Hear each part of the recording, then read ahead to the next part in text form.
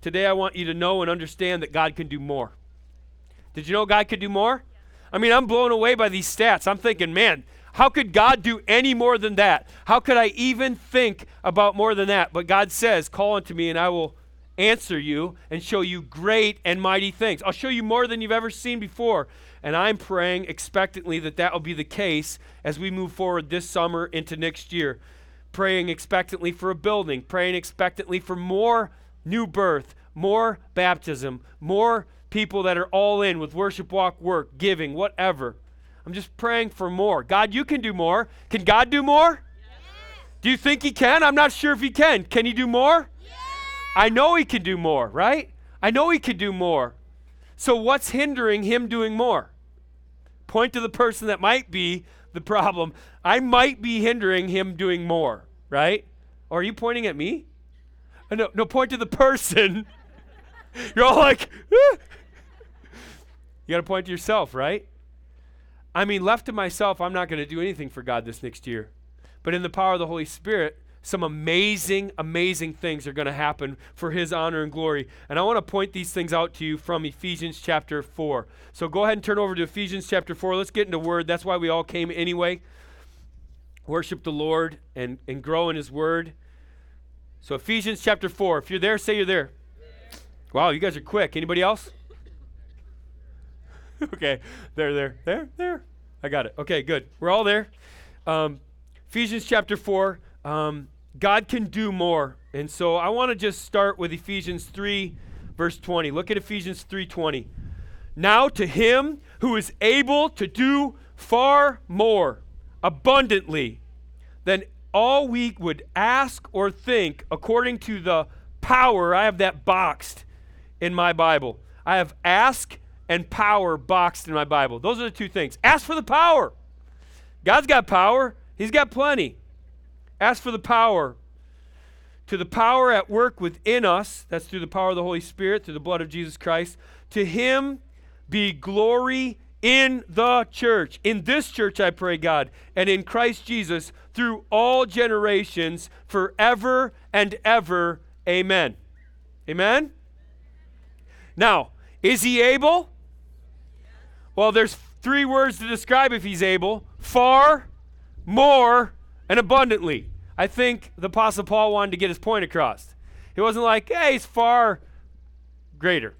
It wasn't like he's far more greater. He's far more abundantly greater. He could do a lot more. Some of you guys have immeasurably more, right? Do you have that in your Bible? Anybody? Measurably more? All right, so like find the world's largest measuring stick and try to measure how much more. It's not measurable. You can't come up with a length in your mind that ought to blow your gaskets to try to figure out how much more it is. God can do a lot more. And I'm praying that he'll do that in our church, and I'm praying that you'll see that in your own life. To him be glory in this church, in this generation. All right? Can we just change that verse up a little bit?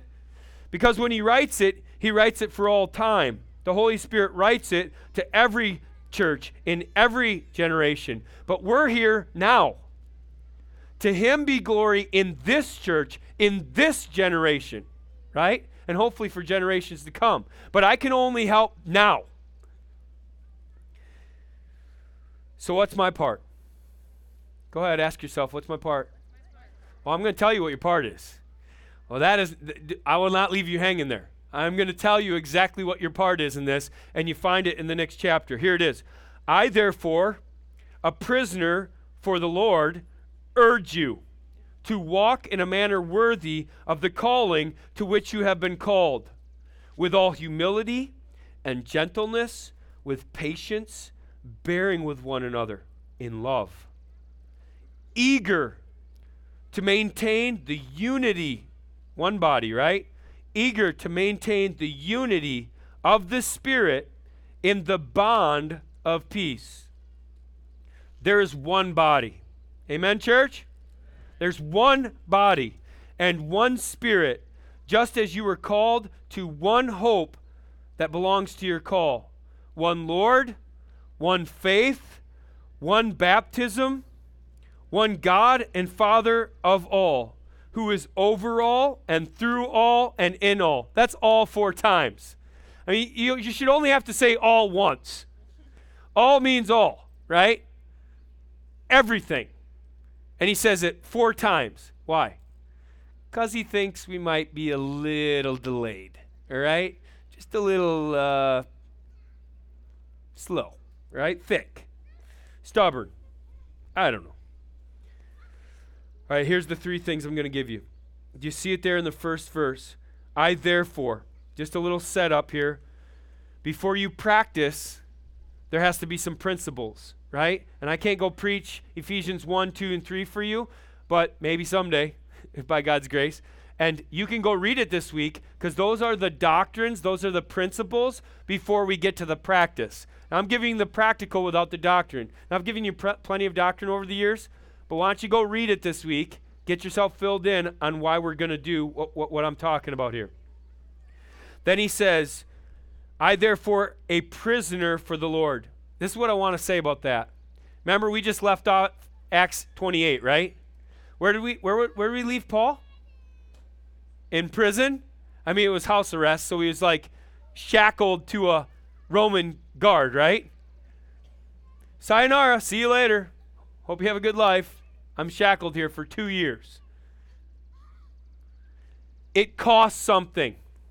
What I'm about to ask you to do, it costs something. Paul's making that very clear. Hey, I want to urge you to do something, but I don't want you to be blind to the fact it's going to cost you something. I'm a prisoner for the Lord Jesus Christ. It's costing me something. It's not like, oh, is it costing us something to be out here? I'm a little cold. Could you hurry up? My fingers are getting like, give me a point or something so I can move my hands. I got it. It's coming. It cost me something. Should I continue, or do we want to stop now? Should I go, or are you like, I don't know. I like cost a lot. Let's go, huh? All right. I urge you. That word urge you is a very strong word. To ask for, to plead with, to appeal. I beg you. I get down on my knees, right? Earnestly exhorting you. I'll just say it this way. You know what? I asked you to come here because I need your help. I called you together to encourage you to do these things. More. Okay, that's the first word. More. Okay, so more what? Here's the first point. Walk worthy. We need more walking worthy. More, right? Over every single one of these things, now more than ever, we need more. God can do more. More, more, more, more. He says in 1 Thessalonians 4 that you would do this more and more. More and more, right? And the first thing that I believe is our part in God doing more is to walk worthy. We have to walk in a manner worthy. That's what it says. Verse 1. I urge you to walk in a manner worthy of the calling to which you have been called. Walk in a manner worthy. Did you know that walk is used about our Christian life, discipleship, almost 100 times in the New Testament? I think Paul might have a thing going on with walking. Maybe he's walked a lot. Maybe it's hard some days. Maybe it's easy some days. Maybe he can just relate to my Christian walk's hard some days. Some days it's easy. Some days I'm walking uphill. Sometimes it's gravel. Sometimes I have shoes on. Sometimes I don't. That hurts. And Paul's like, you know what? It's a walk. And I want you to walk in a certain way. I want you to walk worthy. Worthy is the idea of living to match one's position in Christ. Do you have a position in Christ?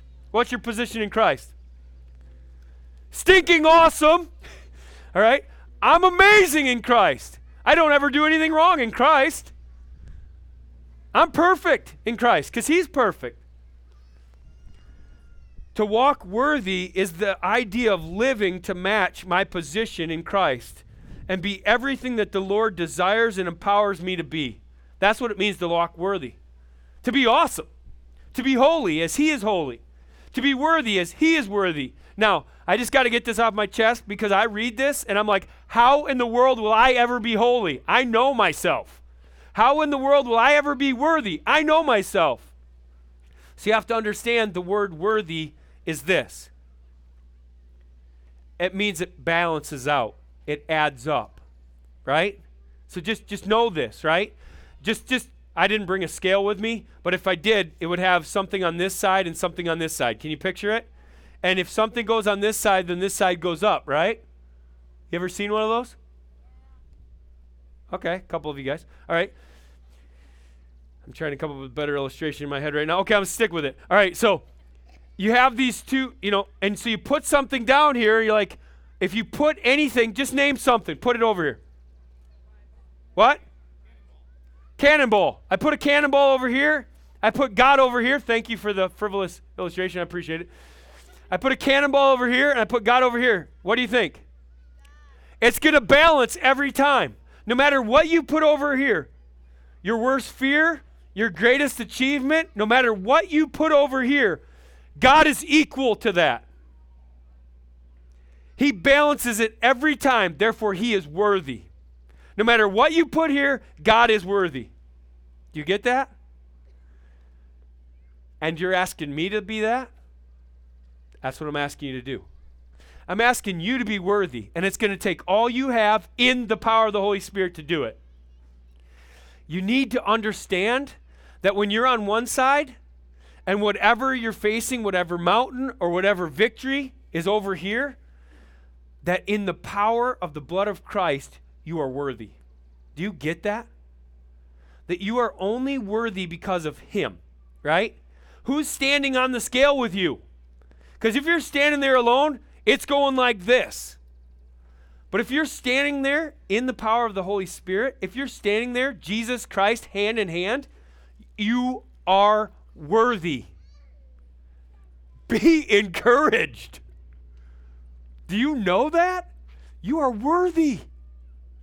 And we are called to walk in a worthy way. And when we do that, walking hand in hand with Jesus, walking in the strength and the power of the Holy Spirit, God shows up in an amazing way and does things that we could not even ask or think.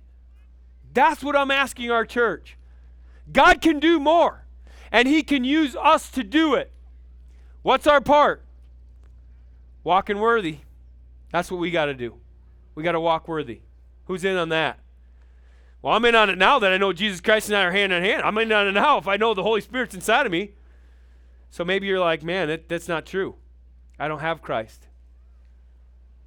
Well, what a greater time to balance the scales than today, right? At one body. What a greater time. There's no greater time than today is the day of salvation. Now is the moment, no matter what you've done or what you've said or who you are, God is equal to that. Put him in your heart. Put him on the scale with you, right? And let it balance today. And be free from it all. You can walk in a worthy manner. All right, the second thing. Live lovingly. I know it doesn't really roll off my tongue either. Live lovingly. Live lovingly. Live lovingly. I don't know. But it's what the text says. So we're just going to go with it. All right? Here's what it says. With all humility and gentleness and patience, bearing one another in love. It's all about love. Humility in love. Gentleness in love. Patience in love. Forbearance in love. It's all in love. So these are 4 evidences or examples of love. And I asked these guys to throw up, just before we go to love, right? You got to read the love chapter, right? So I asked these guys to throw up 1 Corinthians 12. Let's just do a little love check before we even talk about love.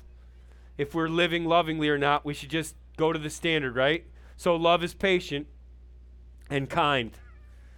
Love does not envy or boast. I know some of you guys camped out last night. I was kind of envious, but you're probably boasting. I was here. I did it. It is not arrogant or rude. It does not insist on its own way. That's the tough one, isn't it? Because I kind of want to get my way. I like ice cream instead of coffee. My way. It is not irritable or resentful. It does not rejoice at wrongdoing. It doesn't rejoice when things don't go well for other people. It doesn't rejoice when people are doing evil, sinning. But it rejoices with the truth. Love bears all things. There's nothing it can't bear. It believes all things. It hopes all things. And it endures all things. Love never fails. Love, that's what we're talking about. Live lovingly. So humility is the word that it uses. That's an attitude without arrogance. I'm not sure I've ever had that attitude. I'm not sure I'd know I'd had that attitude if I did. Because I think once you figure out you have humility and you say, I'm pretty humble, something just changed. But write these 3 words down. This will help you. You before me. We say that in our family. I say this often, you before me. I don't always live it, but I want to say it and I want to live it. You before me.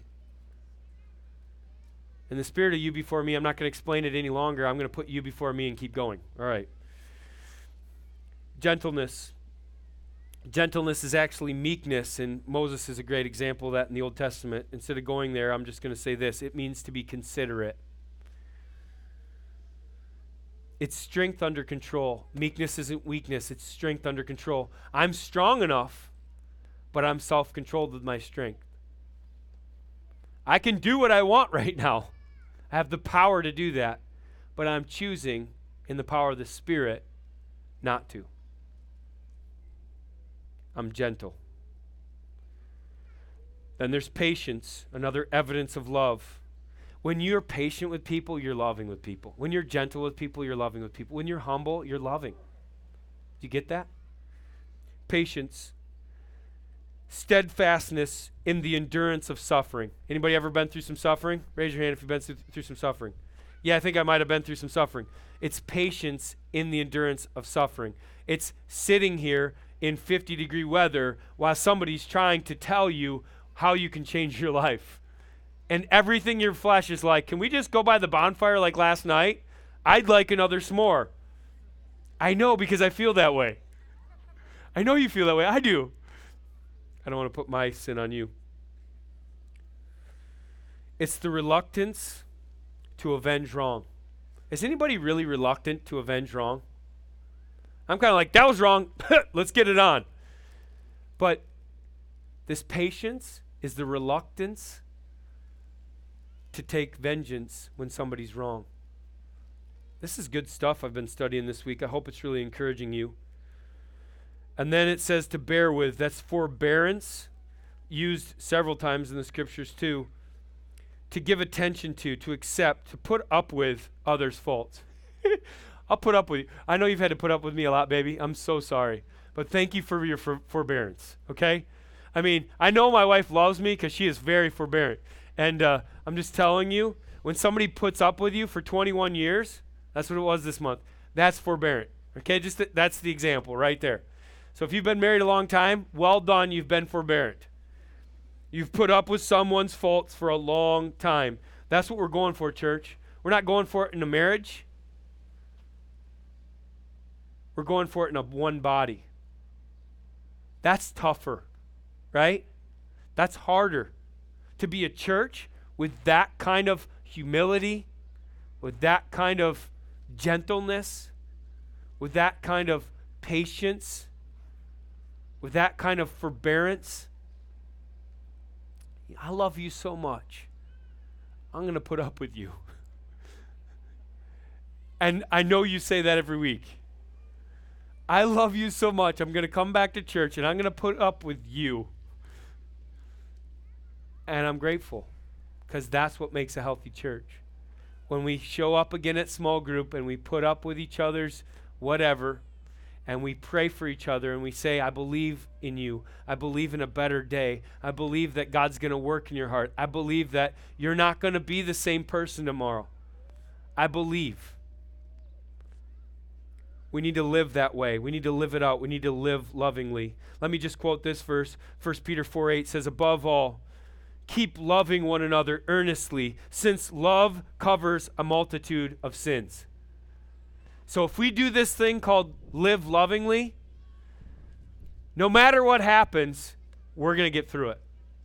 No matter how we feel about each other, it'll be okay. How are we doing at Loving, church? Just at first blush, I say we're doing pretty good. But I didn't come here to say we're doing pretty good. I think you know why I came here. God can do more, right? I came to encourage you. I came to remind you that this isn't enough, right? Christ is enough. I want to be more Christ-like, and Christ is perfect love, right? More is more. I want more. So I want to love better, and I want to live it out. How are we doing at love? I'm doing all right. I could do better. That's what I'm thinking as I walk out of here. I want to do better at that loving thing. Love covers a multitude of sins. I can help our church thrive if I love. Let's keep growing in love, huh, church? Let's do it. All right, this last thing. So you have 4 words down. What do you got? What do you got? You can look at your paper. It's an open book test. What do you got? Walk worthy. Okay, more of that. What have you got? Live love. It just doesn't flow. It just doesn't. Live lovingly. Live out love. I don't know. What do you live? I don't know. It's live lovingly. It's 2 words. You can remember it. That's all that matters. Ready for number 5 and 6? Protect unity. What we have is worth protecting. Unity in the body, one body, it's worth protecting. Protect unity. He says here, I'm eager to do one's best quickly, happily, devoting oneself with urgency. I was thinking of my kids in this regard. I was thinking, man, they model this. And I was like, hold on. Sometimes they model this, right? Sometimes they're like, Dad, why do I got to do that? And I'm like, dude, come on, man. Now I'm just going to use the word. Are you eager? They're just going to know the code word. Are you eager? Do you want to be eager? Because eager means doing your best quickly, right away. Come on, let's go. Yeah, I'm eager, Dad. Let's go. Eager to what? To maintain. I'm not much of a maintenance person. I'm kind of a builder. Anybody else? I'm a builder. I'm the only builder? Uh-oh. Okay, thank you, Matt. I saw that hand, Brandon. There's some builders, right? Some people are, Chris, well done. We're not just talking about laziness, right? Maintaining is building. It's protecting what you've already built so it doesn't fall over while you add some more onto it. So maintain, to cause, to continue, to keep, to guard, to watch, to protect. That's what it means, to protect. That's where I got the word, protect. We protect our unity. Why? Because we need to maintain the unity of the Spirit in the bond of peace. The unity is that oneness. It's that marriage piece that I talked about earlier. Of spirit. That's the way of thinking, right? There's something inside my inner being. It's called the Holy Spirit. And it causes me to think a certain way.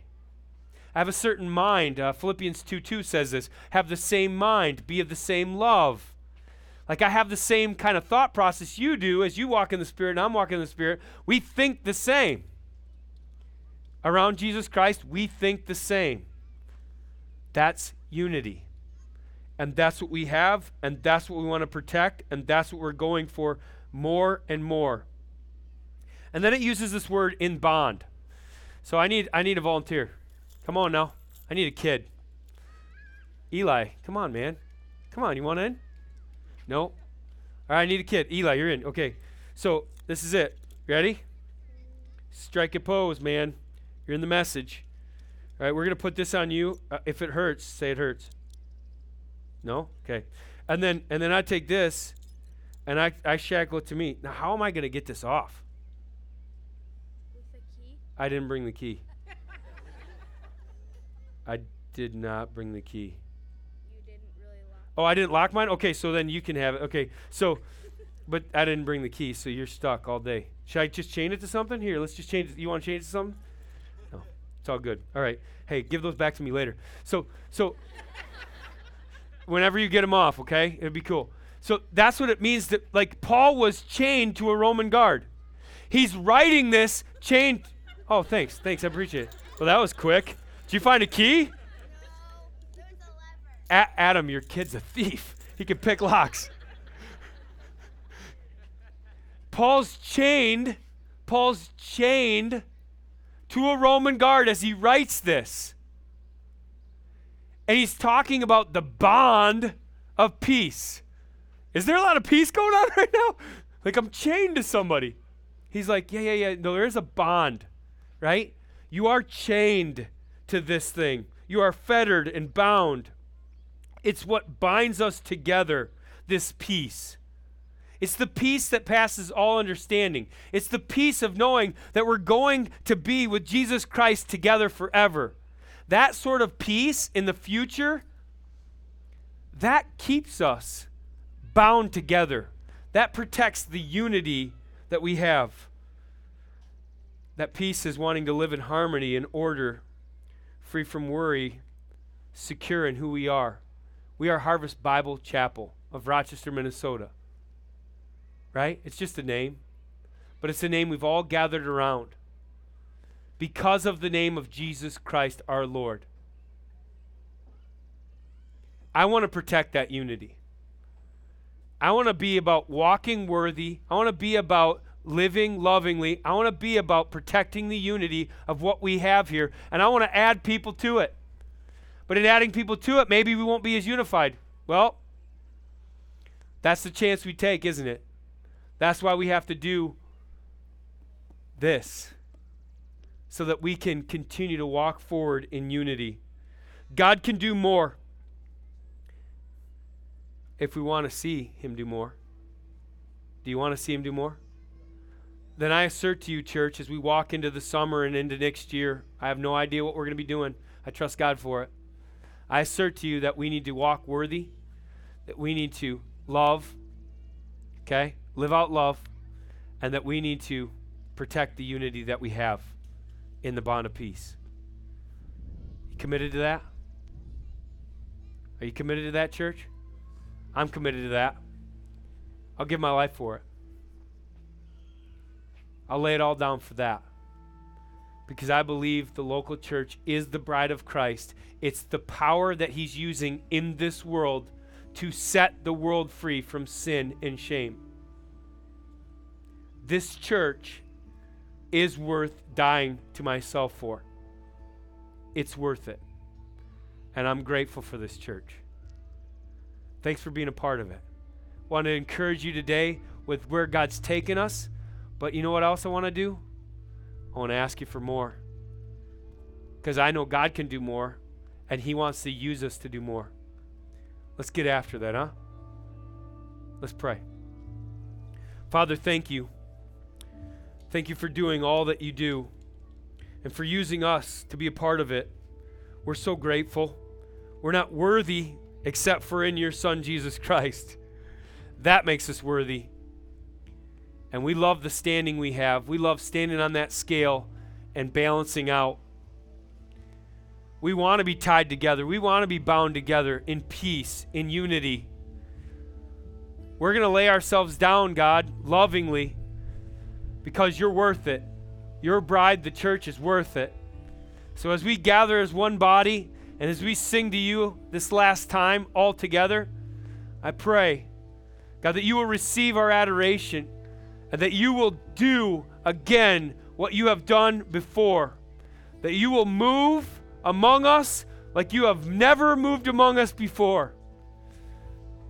You can do more, God, and we ask you to do it in Jesus Christ's name.